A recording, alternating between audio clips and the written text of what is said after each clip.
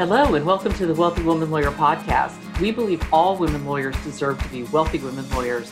Our mission is to provide thought-provoking, powerful, and practical information to help you in creating your own sustainable, wealth-generating law firm without overwork or overwhelm, so you can live your best life. I'm your host, Davina Frederick, and I'm so excited for you to meet our guest today. So let's get started. Hello, I'm Davina Frederick, and I'd like to welcome you to the Wealthy Woman Lawyer podcast. If you've been a fan for a while now, thank you. We appreciate each and every one of you. If you're new to the Wealthy Woman Lawyer podcast, welcome. I'm so glad you're here. The Wealthy Woman Lawyer podcast is sponsored by Wealthy Woman Lawyer, a company that helps women law firm owners scale their law firm businesses to and through $1 million in gross annual revenue with total ease, so they can fully fund and still have time to enjoy the lifestyle of their dreams. If that sounds like something you'd like to do, then come hang out with us in our Facebook community, Wealthy Woman Lawyer, or you can follow us on Instagram at Wealthy Woman Lawyer. So today's topic was inspired by a conversation I was having with some of the members of the Wealthy Woman Lawyer League community about key performance indicators, or KPIs as we call them. One important performance indicator in your law firm business is the cost to acquire a new client. In other words, how much does it cost you on average to acquire a new client? And a lot of people get really confused about how to work through this calculation. Well, there's a really simple way to calculate this, and that is to add up all you spent on marketing last year, and then divide by the number of new clients you brought in during that same time period. So for instance, let's say you spent $50,000 on marketing and advertising your law firm business in 2021. Perhaps you paid someone to create content for you on social media. Maybe you tried out Facebook advertising, or you ran some Google ads. It could be that you had a professional photographer take photos of your team, so you could use that on your website and in your marketing. Whatever you invested in branding, marketing, advertising, speaking engagements, webinar creation, add all of it up. You should have a line item in your profit and loss report for advertising and marketing that provides this total. If you don't, that's a whole nother discussion for another day, but we need to get a bookkeeper for you providing that information, right? So now let's say you acquired 100 new matters last year. We're going to take and divide that 100 into the $50,000 you spent on advertising and marketing. And we'll see that your cost to acquire a new client is about $500 per new client. If the average value per matter is, let's say, $2,500, so let's say you only bring in on average $2,500 for each one of your cases, and it costs you $500 to acquire each new matter, you can see where there can be a problem with this over time. It's costing you way too much to acquire that client if all you're charging them is $2,500.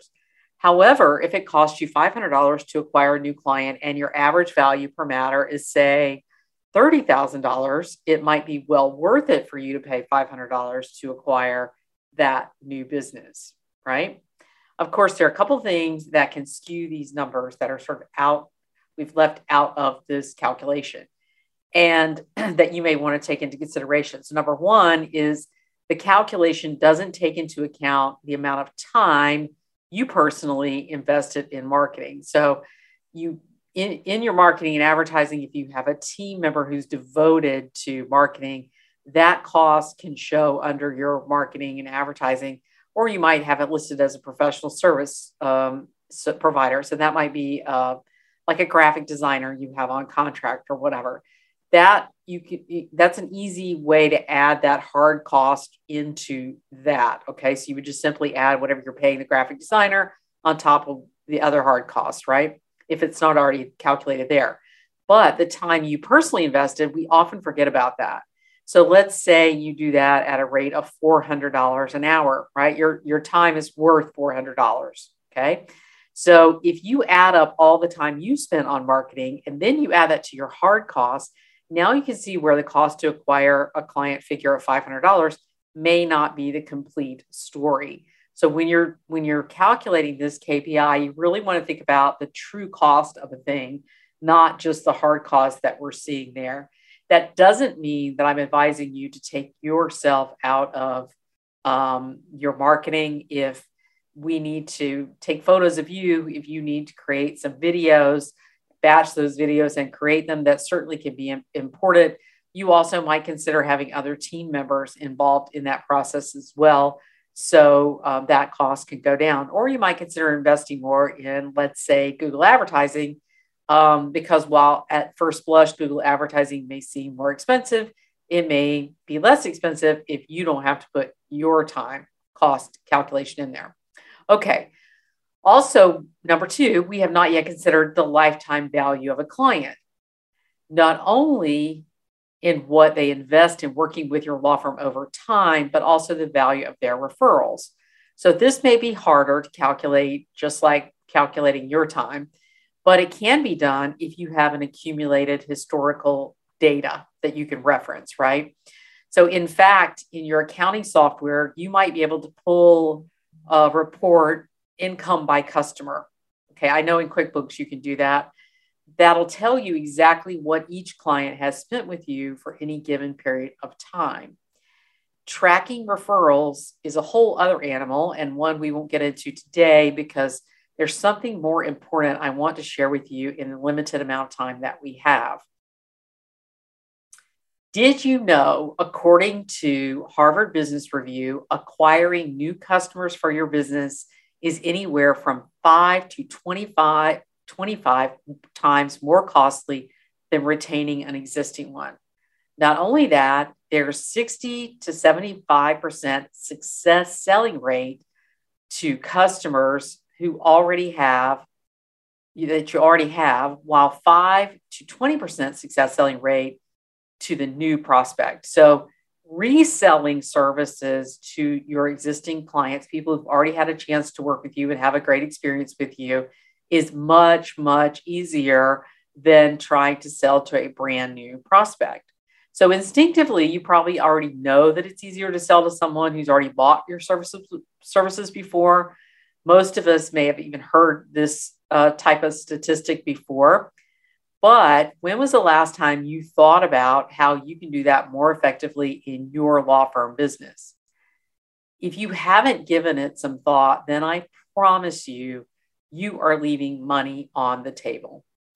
So here's how I've seen law firm owners do just that: leave money on the table by not giving thought to their current clients. Number one is they neglect to set up a marketing system that retargets clients once their current matter is complete.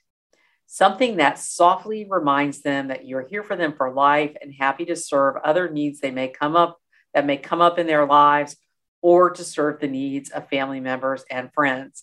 You may think you're in one of those practice areas where it's a one-time deal. Maybe they're going to get divorced and it's only going to be one time, but that's not really what statistics bear out.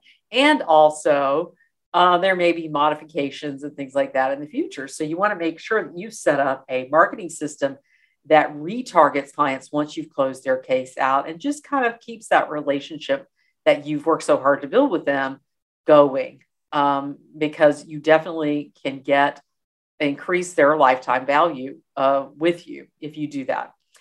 Number two is fail to set up a tickler system to remind clients when something you know is going to come up in the future is about to occur. So perhaps it's been 3 years since they did their estate planning. A lot can happen in 3 years. Now may be time to reach out to them to see if they need to revisit their estate plan. Perhaps you've helped an entrepreneur trademark their brand or form a company. What would it be like to reach out every year with a check-in to see if they've had any new business ideas or they've expanded their current business, which could raise new legal issues and needs. So think through your own clients in your practice areas and play futurist for a minute. It's really fun to play futurist, right? I've always wanted to have a business card that says futurist, Davina Frederick, futurist on it. All right, number three, treat clients disrespectfully once you've acquired them. Now, this is kind of my pet peeve. It drives me absolutely crazy. This often comes up in the form of making clients feel like you are a very important person. You're very busy and you're very important, and they are bothering you when they have a question or they need clarification. Yes, you need boundaries as a professional. Don't get me wrong. I know that you need boundaries, but I want you to remember the time you wanted new clients so badly. You were hungry, you wanted new clients, you were worried about whether they were going to keep coming in. Would you ever be able to get enough to build a nice referral network? So now that they're here, consider, how are you treating them? How are you treating them? Are you arrogant? Are you letting your ego lead the way? Do you feel like that they should feel lucky that they have you? There are numerous ways you can make your client feel valued and important without sacrificing your personal and professional boundaries. Condescending to them, training your team to condescend to them is the surest way not only to lose them, but to damage your firm's reputation. As Maya Angelou famously said, I've learned that people will forget what you said, people will forget what you did, but people will never forget how you made them feel. So if you have not got a system set up in your law firm business and a culture where you have trained your team to make people who your clients feel important and valued and like you appreciate them, then I would really recommend you do some work here, because this will be more damaging to your business in the long run than anything. Number 4 is forget to say thank you to your clients, kind of following along that same vein. There are 1.3 million, more than 1.3 million lawyers in the United States alone. They did not have to choose you, and yet they did. When was the last time you thanked them for being your client? And how many ways have you thanked them? Did you put it on your invoice, but never say it to their face? Because as someone who has received invoices with thank you on it, well, that's really nice. But it's even nicer when somebody says to your face, I really appreciate you and that you chose us. If you think showing appreciation for your clients is too much work, then it's because you haven't learned how to incorporate appreciation, engagement, and relationship building in your law firm culture and in your systems.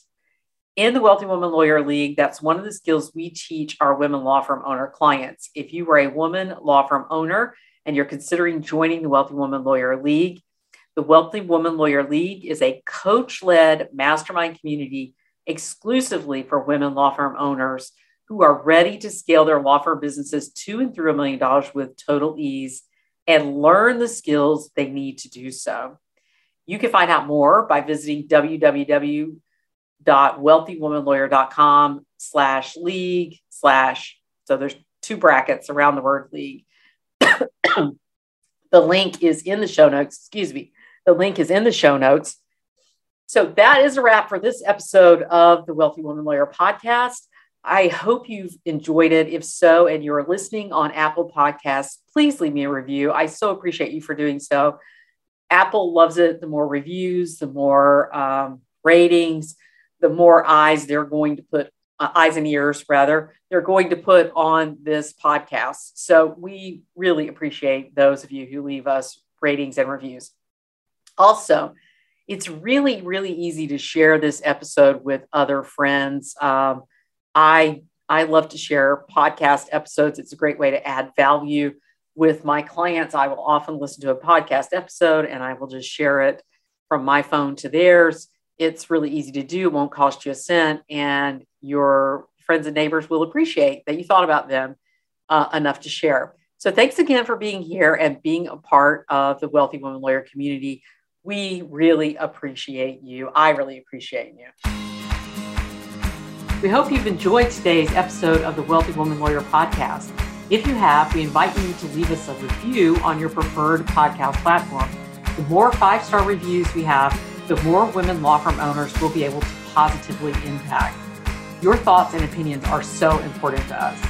If you are a woman law firm owner who wants to scale your law firm to $1 million or more in gross annual revenue and do it in a way that's sustainable and feels good to you, then we invite you to join us in the Wealthy Woman Lawyer League.